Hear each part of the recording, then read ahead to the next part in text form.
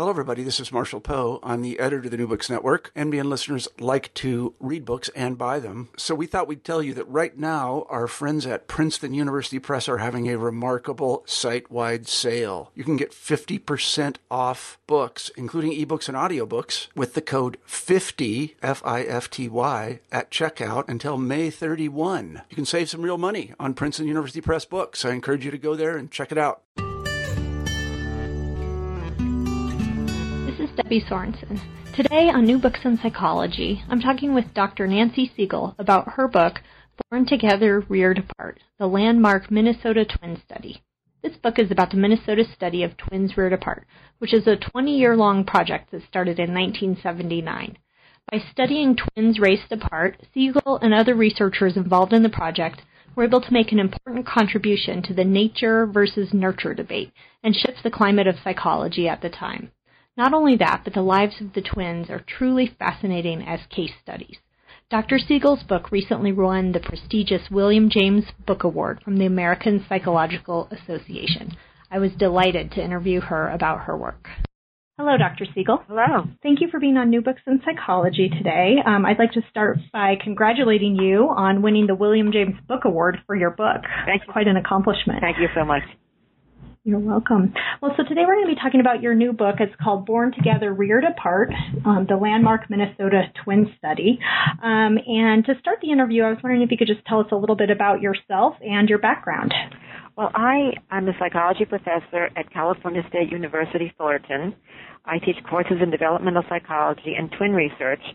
And when I arrived at the university a number of years ago, I established a Twin Studies Center, which I'm very, very proud of. What I do with that center is I support my research and that of my students and colleagues, and we have a number of resources available, a huge library with lots of materials on twins, and I think of myself as sort of an outlet for the community, interested people who want information about twins, and there are many, many people who contact me virtually on a daily basis. Wow, a lot of interest, huh? Yeah. Now, I grew up in New York City, and I am a fraternal twin myself, which is how I got interested in this whole topic of why we become who we are. Because my sister and I are so different. We look different, we behave differently, and I used to wonder as a child, how was it that two children born at exactly the same time with the same parents and same family experiences can turn out so differently. And I was always interested in people, and when I got to school and began to take psychology classes, then I realized that genetics does have a pervasive effect on so much of what we do and what we like and who we become. The environment also plays a crucial role, but I was fascinated with how the two intermingle.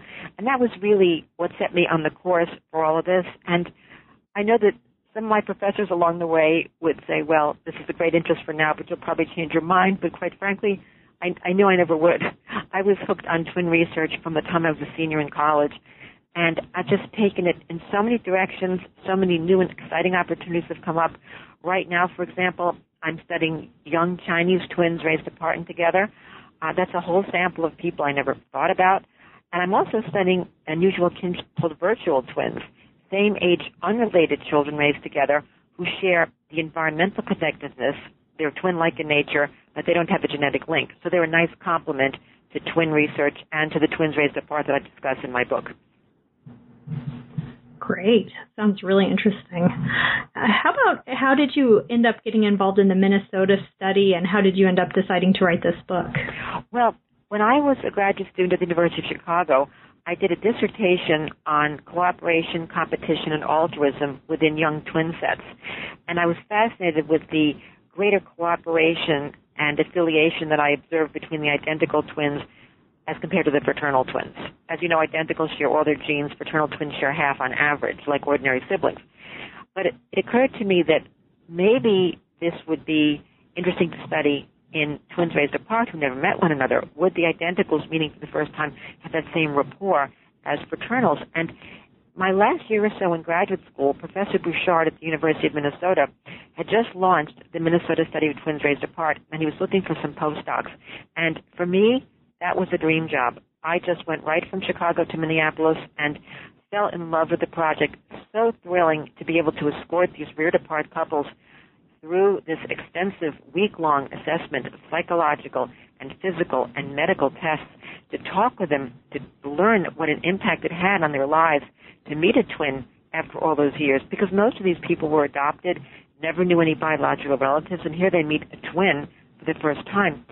And there had been 3 previous studies of twins raised apart, one published in 1937 at the University of Chicago, one published in 1962 in Great Britain, and one published in 1965 in Denmark. So these were all twins raised apart studies published in comprehensive volumes. Now, Professor Bouchard and I talked about this, and we tried to do a book in 1985 when the study was only about 7 years old. But then it occurred to us, particularly to him, that we'd be better off publishing papers and getting our material into the edited scientific literature. And the reason for that is the study was controversial. When the study began in the late 70s, continuing into the early 80s and 90s, in the early 70s, 60s, the idea of genetics influencing behavior was very, very controversial. People were much more intent upon what good parenting and interventions could do. Not that we're saying they can't, but people seemed to be ignoring the genetic component, although enough people were interested in it so that we could get the study going. But at any rate, it was important to get the scientific articles out there and to delay the book. Well, as you know how things go, people got interested in publications, and the book never got written.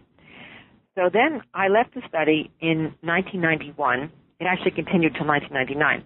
But I came to California in 1991, and I established my own research center here. And I found that I loved writing books, and I wrote a book in 1999 called Entwined Lives, which was an overview of scientific research on twins, but for the general public. And then I wrote a book called Indivisible by Two in 2005, which is a compendium of essays on fascinating pairs of twins, kind of an Oliver Sacks's The Man Who Mistook His Wife for a Hat book, only mine is on twins, where I present the humanity and the science behind their lives. And then in 2011, I published a book called Someone Else's Twin, which is about a pair of Spanish girls who were reared apart from birth only through a switched at birth case where one was accidentally taken from the nursery and put in a wrong location, and so an unrelated pair grew up together. So they found each other at 28. I actually went down to the Canary Islands in 2009 to study them, and it was absolutely fascinating. But then I wanted to write another book, and my boyfriend actually said to me, has anybody ever written a book on the Minnesota Twin study? And I thought, there it is. I mean, no one ever had. And I knew that was a natural for me. I mean, it was the perfect fit. It was important to get that book out because, for once, we could get all the papers in one place. See, one of the problems is that because the study was so comprehensive, the material was published in so many different sources, in psych journals, in medical journals, in all kinds of journals, so that you rarely knew about the study outside of your own specialty. And in fact, one of the accusations from our critics was that we didn't publish the material, which was a lie. At this point, we've published between 160 and 170 articles. So at any rate, I thought it'd be great to really pull this together and into a single volume. And I'm so glad I did, because it gave me a chance to revisit all those wonderful moments with the twins, with the investigators, to go back to Minnesota, redo my walks through the labs, and talk to some of my colleagues. I had just the best time, and Dr. Bouchard gave me full access to all the files. And there were files I discovered that I didn't even know about, letters, correspondence, charts. I mean, I had so much fun doing this. And I really felt like this was an important historical document that really needed to be placed into the psychology field, and it really stands in line with those 3 previous studies that I mentioned earlier. Mm-hmm. Well, your enthusiasm comes through in the book because there's so much information from these studies that are presented in your book, and it's really fascinating research. Well, it was a little tricky to know exactly how to pitch it, because in many ways it's a very scientific book, but it also has a lot of the details about the twins, the human interest, the unusual similarities between the Jim twins, who both had mixed headache syndromes, both married women with the same name, and both smoked Salems, and both did their fingernails to the nub. I mean, it has a lot of that stuff in there, too, which I think really makes the data come alive in ways that you just can't get if you're only reading the scientific statistical material. So I really tried to make it available and accessible to everybody, and I think I've done that. And what I also wanted to capture in the book was just the messiness and the excitement of doing science, because it's not a clean process. You have to study what's there at the time. As I say in the book, we gave interest inventories the same day we did IQ tests. We did personality assessments the same day that we did psychiatric interviews. And so the way the book is written is chronological, not topical, because I wanted people to get a sense of what happened in the beginning, what happened towards the end. That's why you've got chapters that are all disconnected with different topics, but that's how it was. And I'm really glad I did it that way because it's really a faithful representation of what that study was all about. Yeah. Well, I really enjoyed that combination of the statistical and anecdotal information. And then I loved looking at the pictures of all the different twin pairs that you have throughout the book, how similar they looked at different ages. It's really that helps as you're reading. I know the one you're talking about, they're just fantastic. I have a pair of twins who were raised on different sides of the river in Louisiana, in New Orleans, and they sent me pictures from when they were infants, 9-year-olds, 23-year-olds, and 50-year-olds. And when you put them next to each other, I mean, you can just see the similarity in the aging process. Really quite striking. Yeah. So tell us, you kind of mentioned the climate of psychology research. Tell us a little bit about what was going on in psychology at the time that the study started up in the 70s. Well, when the study started up in the late 70s, there was very much an environmental perspective that was pervading psychology. People kind of gave a nod to the idea of genetic influence, but people were very concerned with the environment, with intervention, and people were worried about discrimination, race differences, sex differences, that sort of thing. So people were really afraid to even get into this area. But at the same time, there were advances being made in genetics.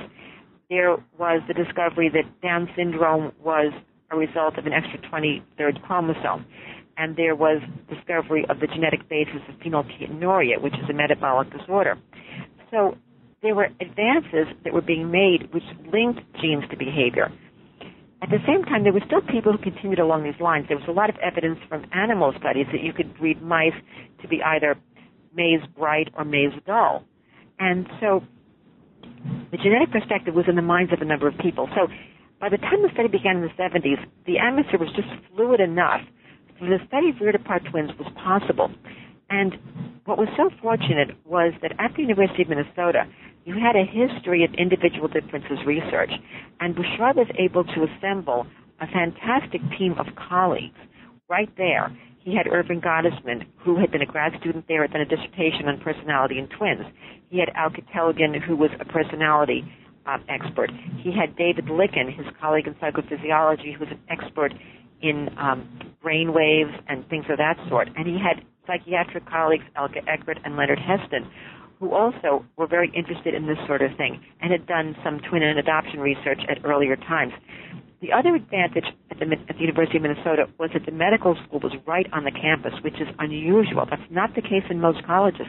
And so we were able to construct a very comprehensive assessment where we simply had to walk twins around. We didn't have to drive them anywhere. We just walked them from one building to another. So that really contributed a lot to the success of the project. Great. And could you talk a little bit about why twins are so important in psychology research, and especially these twins who are raised apart? What is it that they contribute that's unique? Right. Well, first of all, the classic twin method compares the similarity in identical twins to that of fraternal twins. And as I mentioned earlier, identical twins share all their genes in common, having split from a single fertilized egg within the first 2 weeks after conception. Fraternal twins result when a woman releases 2 eggs at the same time, and they're separately fertilized by 2 different sperms. So they share 50% of their genes on average by descent, just like ordinary siblings do. So it's a lovely natural experiment. If you see greater similarity in identicals relative to fraternals, this demonstrates that genetics plays a role in the formation of that trait.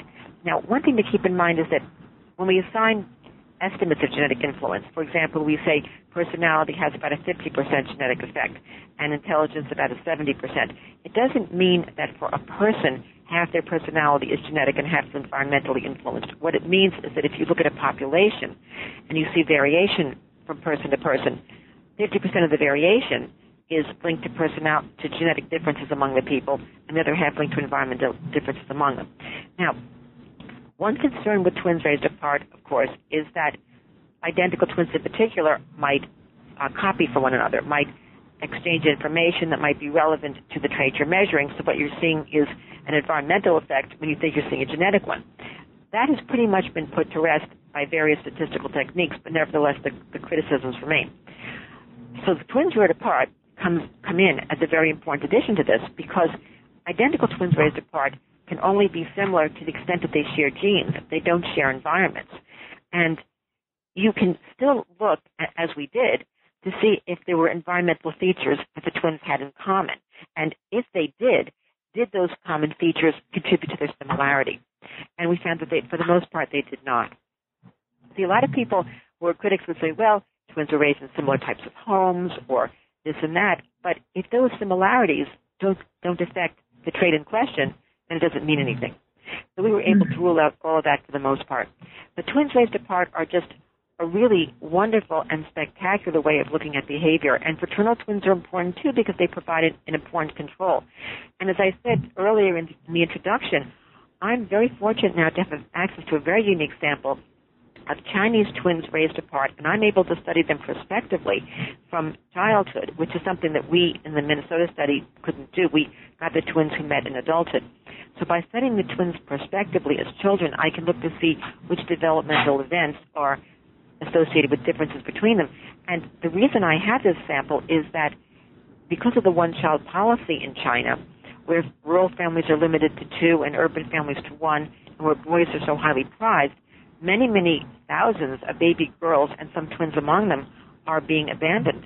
And they're being adopted by different families all around the world. And so I find them, and I study them. And they're just really spectacular. And I have a control group of twins, Chinese twins adopted together, which I think is very, very important. Wow. Nice way to get a big sample to have all that, yeah. Now, the first chapter of the book is about the Jim twins and some of the early days of the twin research. Can you just tell us about how the study got started? Sure. I thought this was really interesting in terms of what you're saying about how it sort of happens not necessarily in this very linear type of fashion.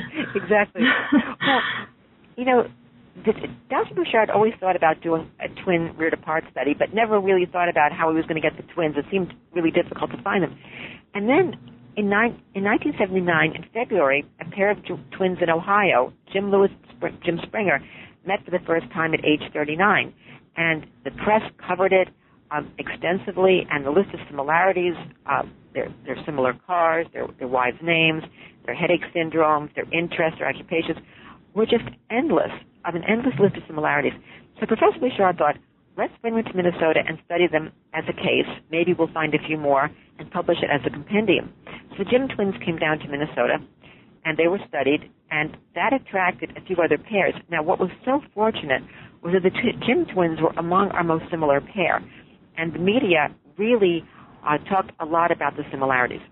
That attracted other pairs to the study.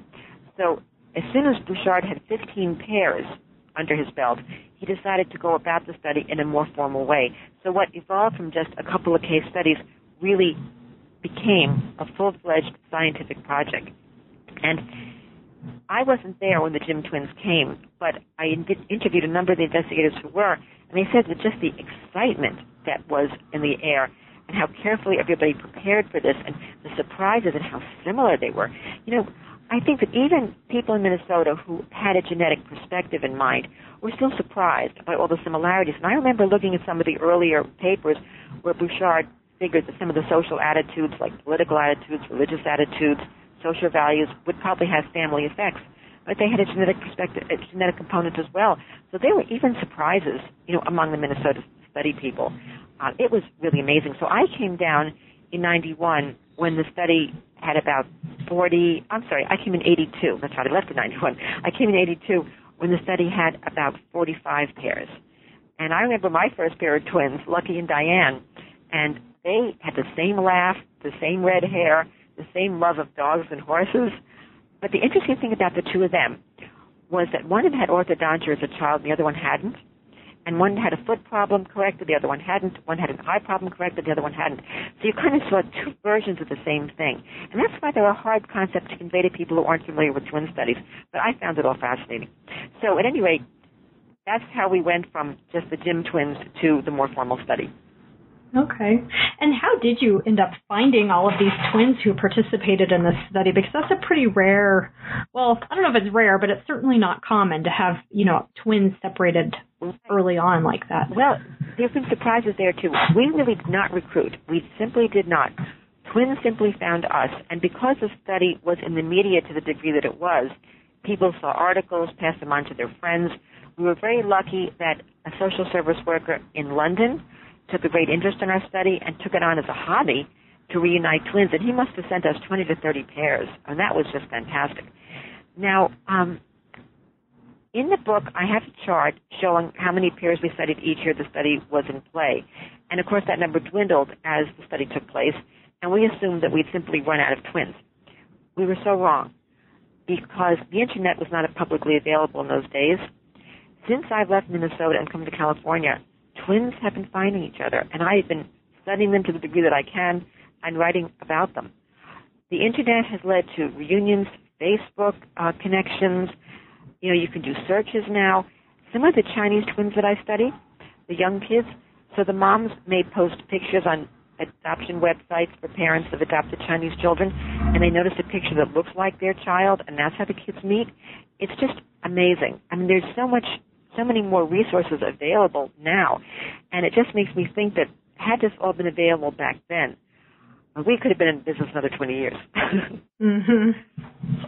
I thought it was interesting how many cases of mistaken identity led to people find each other, that they'd be at a restaurant or something and someone would call them by the wrong name and they'd figure out they were a twin and they didn't even know it.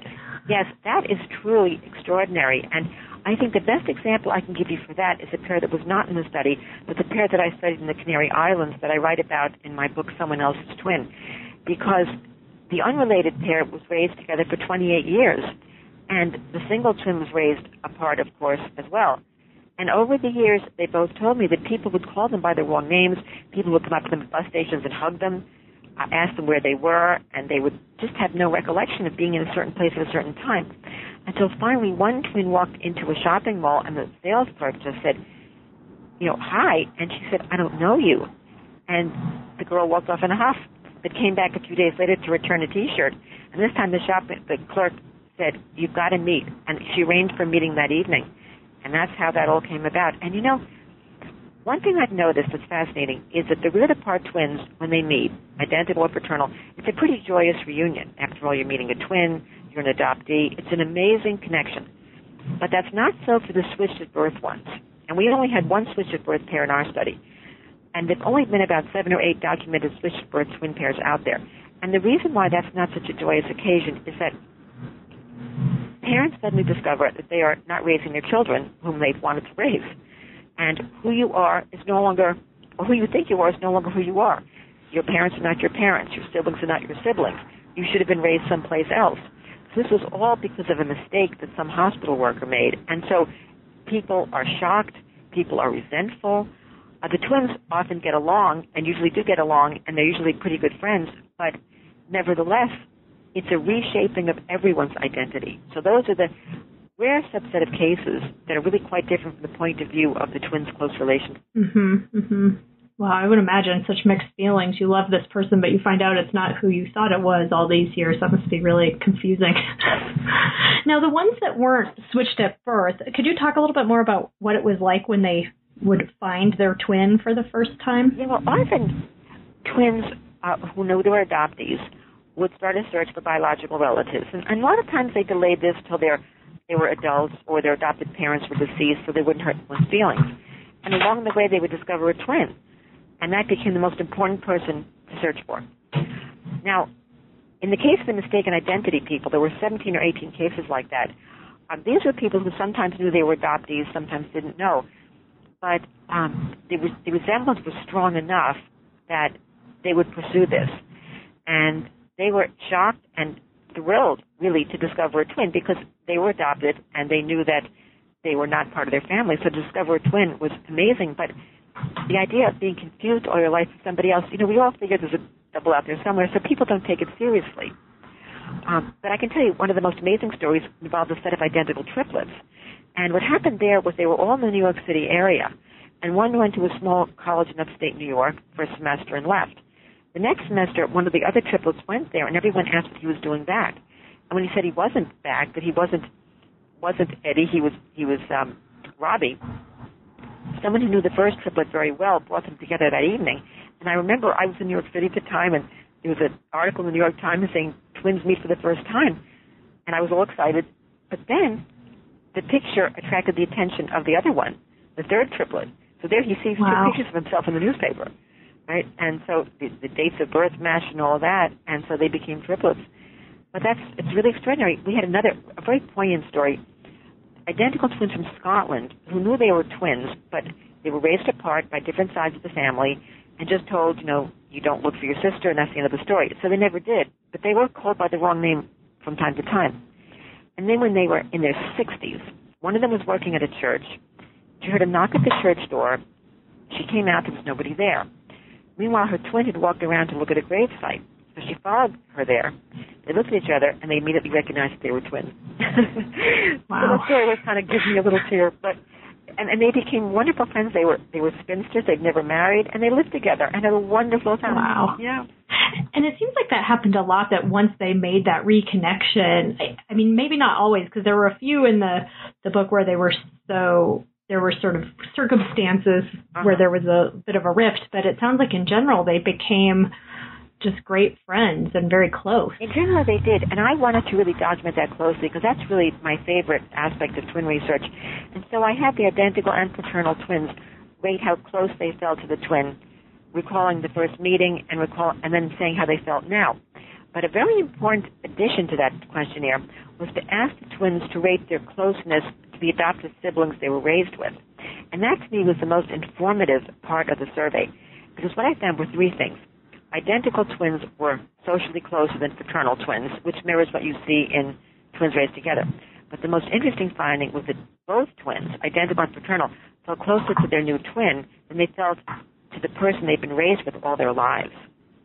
And so what that means is that just sharing space in a family does not guarantee that you're going to be close. I think what draws people together are not just behavioral similarities, but perceptions of behavioral similarities. It's kind of the social glue that draws you together. If you think about all of us when you're traveling and you suddenly meet somebody far from home, even if you don't know them and they're a stranger, you just feel this kinship with them. But the identical twins feel it in virtually all aspects of their life. And I'm also conducting a very interesting study which uses people who look alike but are not related. I call them the lookalikes. And the interesting thing there is, how close do they feel? Some people have been criticizing twin studies because they say that identicals are alike because people treat them alike, nothing to do with the genes. And I thought you could study personality similarity and social closeness in lookalikes who are unrelated. And I found two interesting things. One is that their personality similarity is virtually zero. And the second thing is that they don't feel particularly close. I mean, they're kind of curious when they meet, but they don't have the personality similarities that will maintain the relationship. So they're a very interesting addition, too. See, I love to study twins of all different kinds, the ordinary type and the oddballs. I find the odd ones really, really informative. Yeah, very interesting. Well, I think I must have someone like that out there, because I'm definitely not a twin, but sometimes people say, I think I've met you before, when I'm pretty sure that they haven't. So maybe I have a lookalike somewhere out there. I guess that probably happens to a lot of people, though. It does, but you never know. Yeah. So there is so much really interesting information, just so many results because of all the measures. I mean, people came to your lab and were doing, a week worth of questionnaires and assessments and medical evaluations. So you just have tons and tons of data. So, we won't have time today, obviously, to go through all of it. But I was wondering if we could just focus on a few of the topics, just in terms of what the results were, what you found out from all this research. And okay, so let's just start with sort of general personality. Okay. What did the study teach us about that? Okay, well, we gave several personality questionnaires so that we could see if our results were constant across questionnaires, and they were. So that was good, gave us confidence in the results. And we found that personality shows about a 50% genetic influence, things like extroversion, introversion, sociability, aggressivity, traditionalism.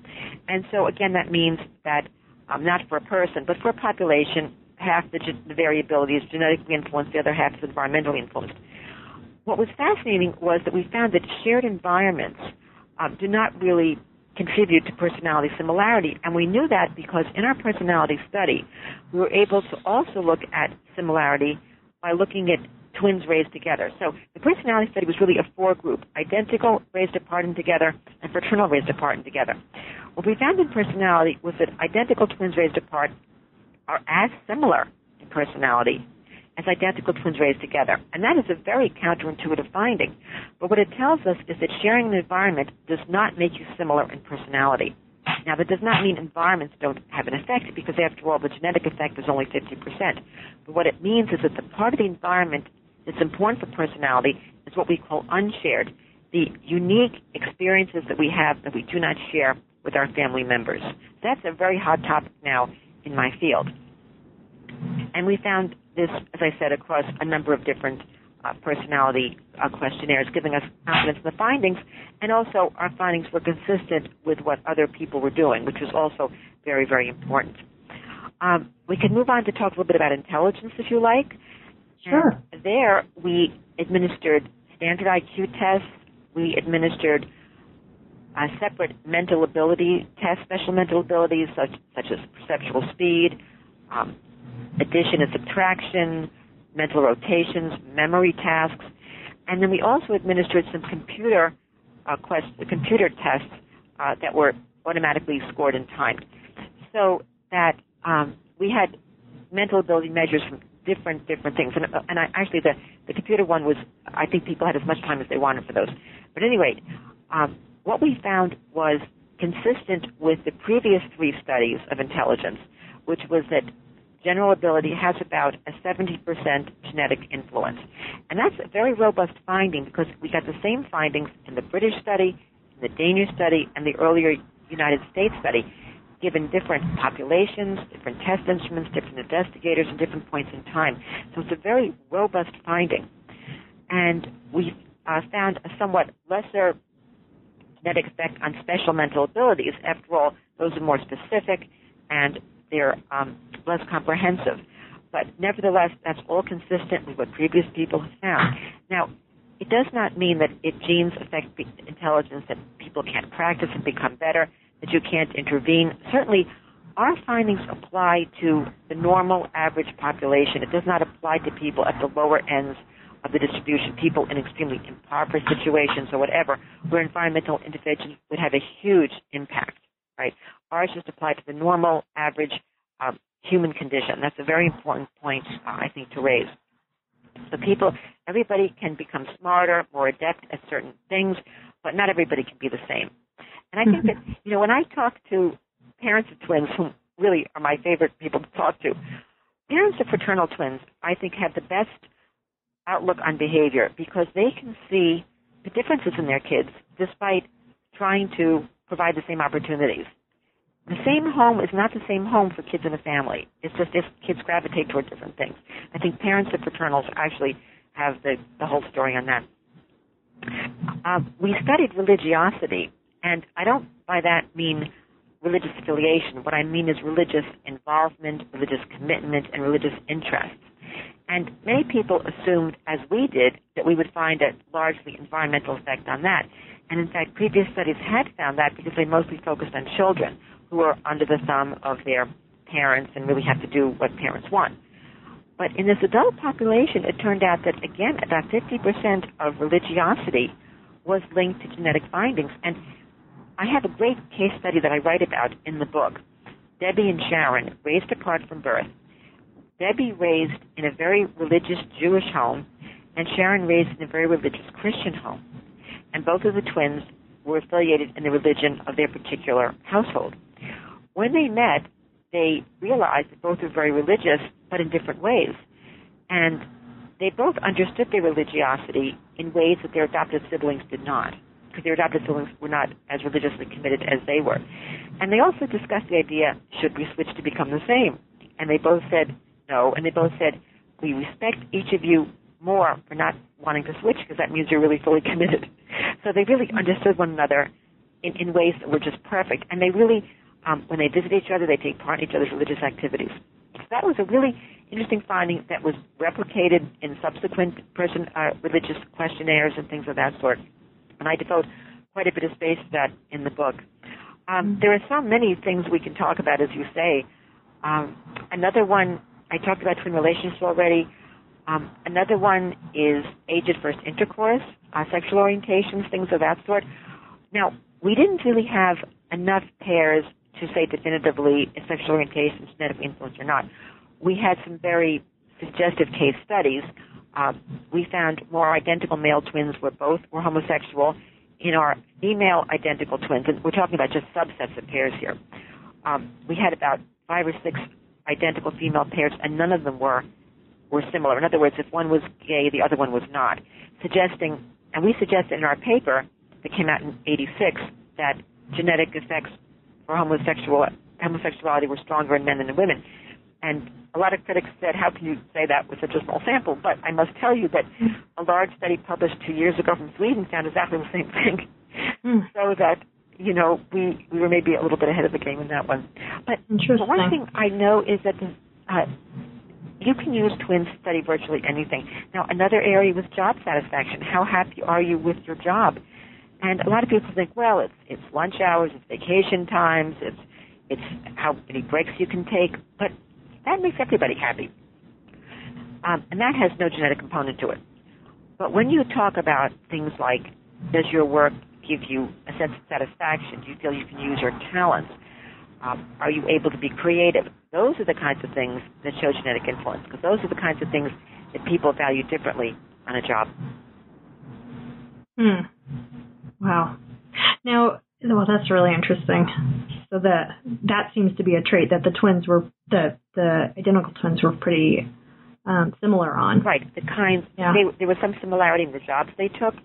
And if they had different jobs, they could just imagine themselves doing what the other one did. But that was much less the case for fraternal twins. But it was interesting that in terms of job satisfaction, you can kind of divide it into 2 areas. The extrinsic ones, such as lunch hours and study break or breaks, and the kind of intrinsic values that are the satisfaction that you get as a person in terms of what you value, are you able to use your creative talents, things of that sort. And that's the part that showed a genetic component, although not as strong, about 30%. But nevertheless. One of the areas we found a very high genetic component was brain waves, and that the degree of similarity in the twins raised apart was as alike as twins raised together, up in the 0.9s, 90%, which is really, really high.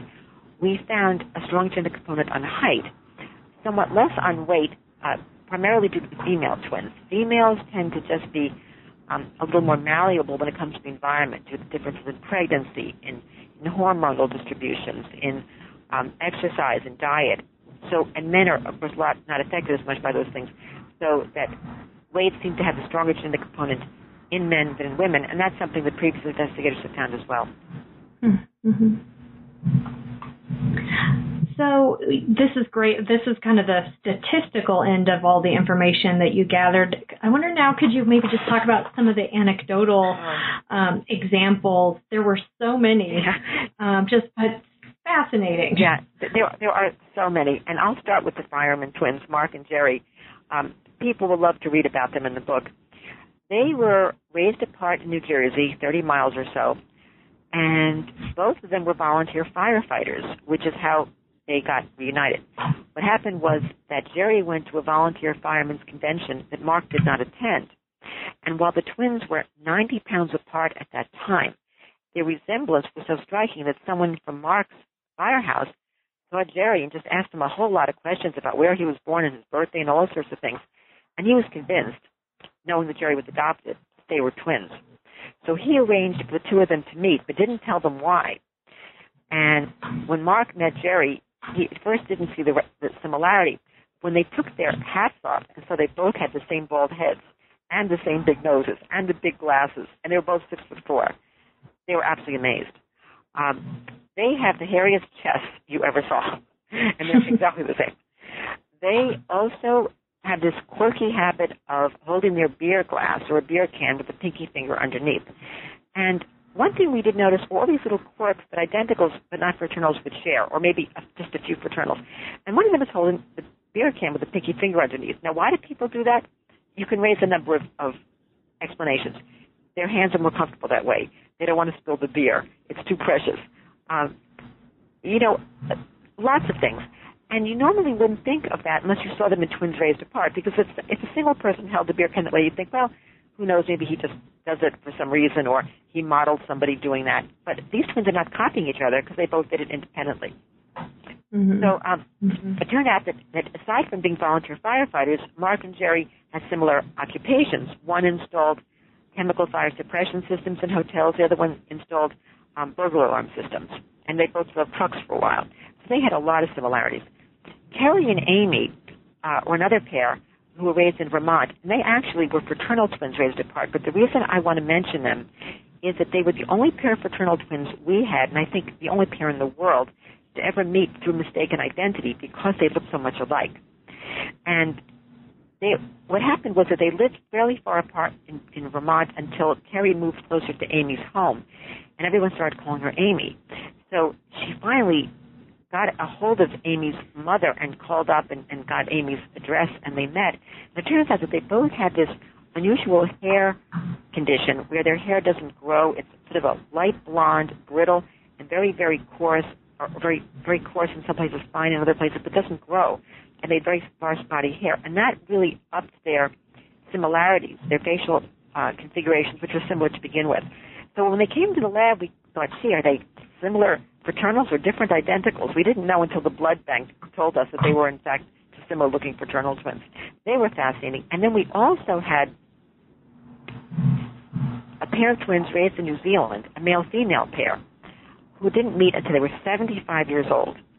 And the reason we found them was that we had another pair from California who met when they were 69. And I got that pair into the Guinness Book of Records thinking they were the world's longest separated pair.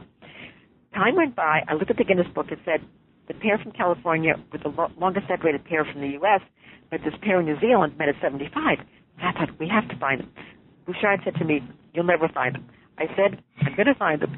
2 phone calls later, I had them on the phone, and they came to Minneapolis.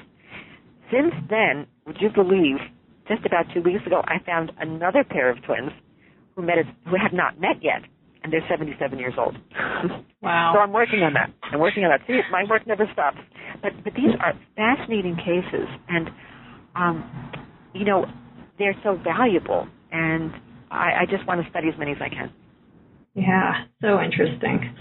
Well, it sounds like you have plenty of work to do ahead because there's so many pairs out there and so much information still that you're still working on. Yeah, there are pairs out there, and quite frankly, we don't have a clue as to how many are out there.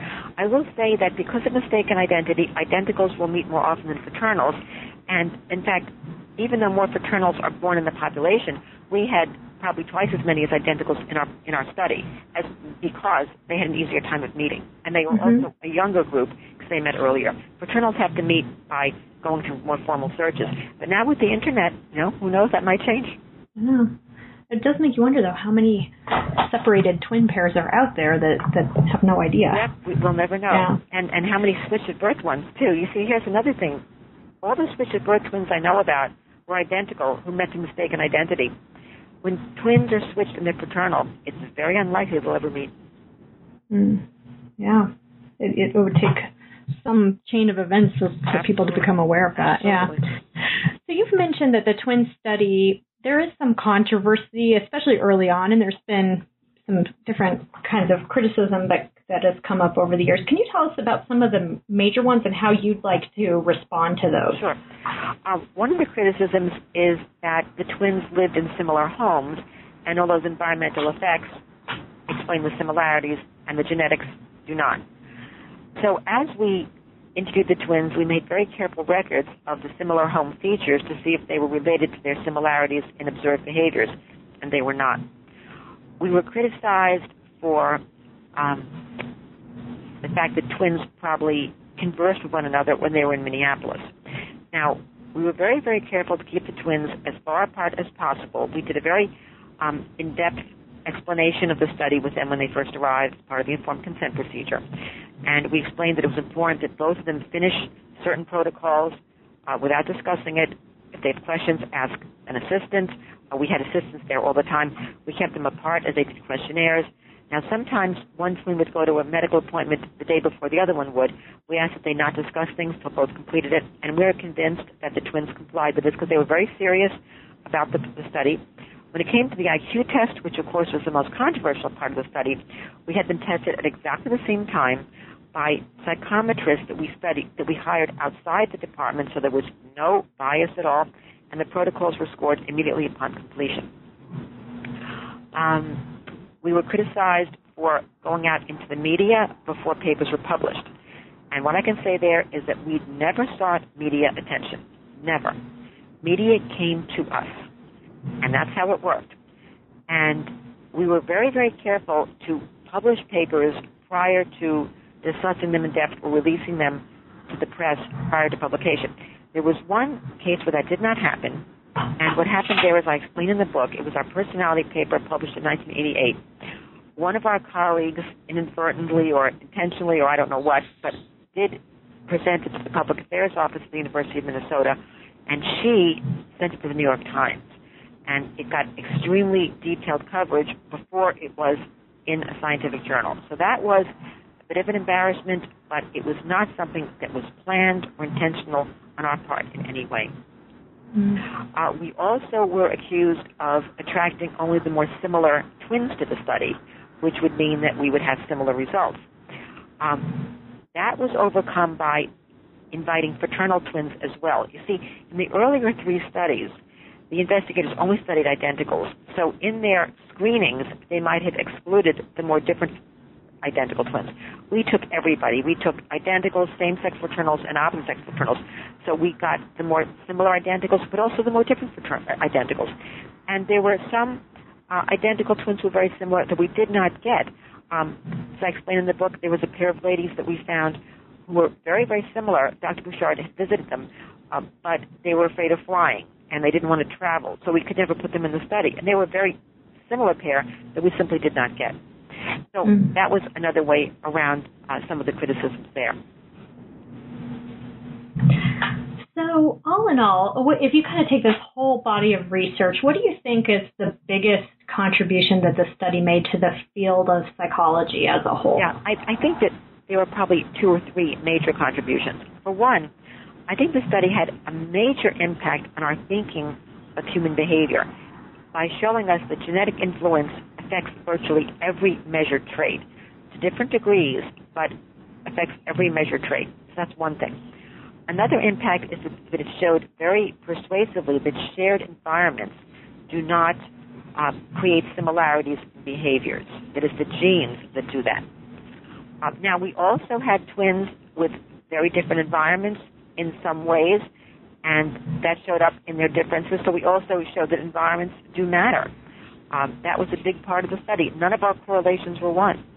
And I think that another important outcome of this study is that it affected the course of psychological research in so many ways. It influenced other investigators, not just in psychology, but in other fields, to rethink their findings, to bring a twin perspective to their work. You will now find twin research in industrial relations. You will find it in economics. You will find it in political science. You will find it in sociology. Fields that were previously very environmental in their outlooks, but are now rethinking their findings and reporting genetic findings. So I think that all of that is just, a wonderful way of using this valuable resource. Absolutely. It's such an important contribution to how we understand development. Yes. So you are, it sounds like, still working on some twin studies and some really interesting research with the Chinese twins and some other projects. Just wondering, as we're kind of wrapping up here, if you could tell us a little bit about what you see ahead. Do you have any more books coming up, or what are some of the findings that you're anticipating coming out? Well, in terms of findings coming out, I'm working on a paper on transsexualism in twins raised apart that I expect to be out soon. I'm working on a study of decision-making that I expect to be out soon. I'm working on another study of twin relations, what I call twin affinity, that I hope will be out soon. And I'm working on a study that uses Chinese twins adopted together and virtual twins to look at pre-adoption adversity and if there are any genetic effects there. So I'm very excited about all of those. In terms of books, I am ready to write another one, but quite honestly, I don't have the topic yet. And I know from my previous books, one does not go out and search for a topic. A topic lands in your lap, and when it's there, you know it and you love it. And so I'm just open to as many things as I can and just waiting patiently for that great opportunity to arise. So if you have any ideas, you can let me know. Oh, okay. Thank you. I will. And let us know when your next book does come along, whenever the inspiration strikes. I'd be delighted to do that. Great. Well, thank you so much, Dr. Siegel. I really enjoyed talking with you, and good luck with all of those interesting projects. Thanks so much. It's been my pleasure. Thank you. This is Debbie Sorensen. You've been listening to a conversation with Dr. Nancy Siegel about her book, Born Together, Reared Apart, the landmark Minnesota Twin Study, winner of the William James Book Award from the American Psychological Association. Thank you for listening to New Books in Psychology.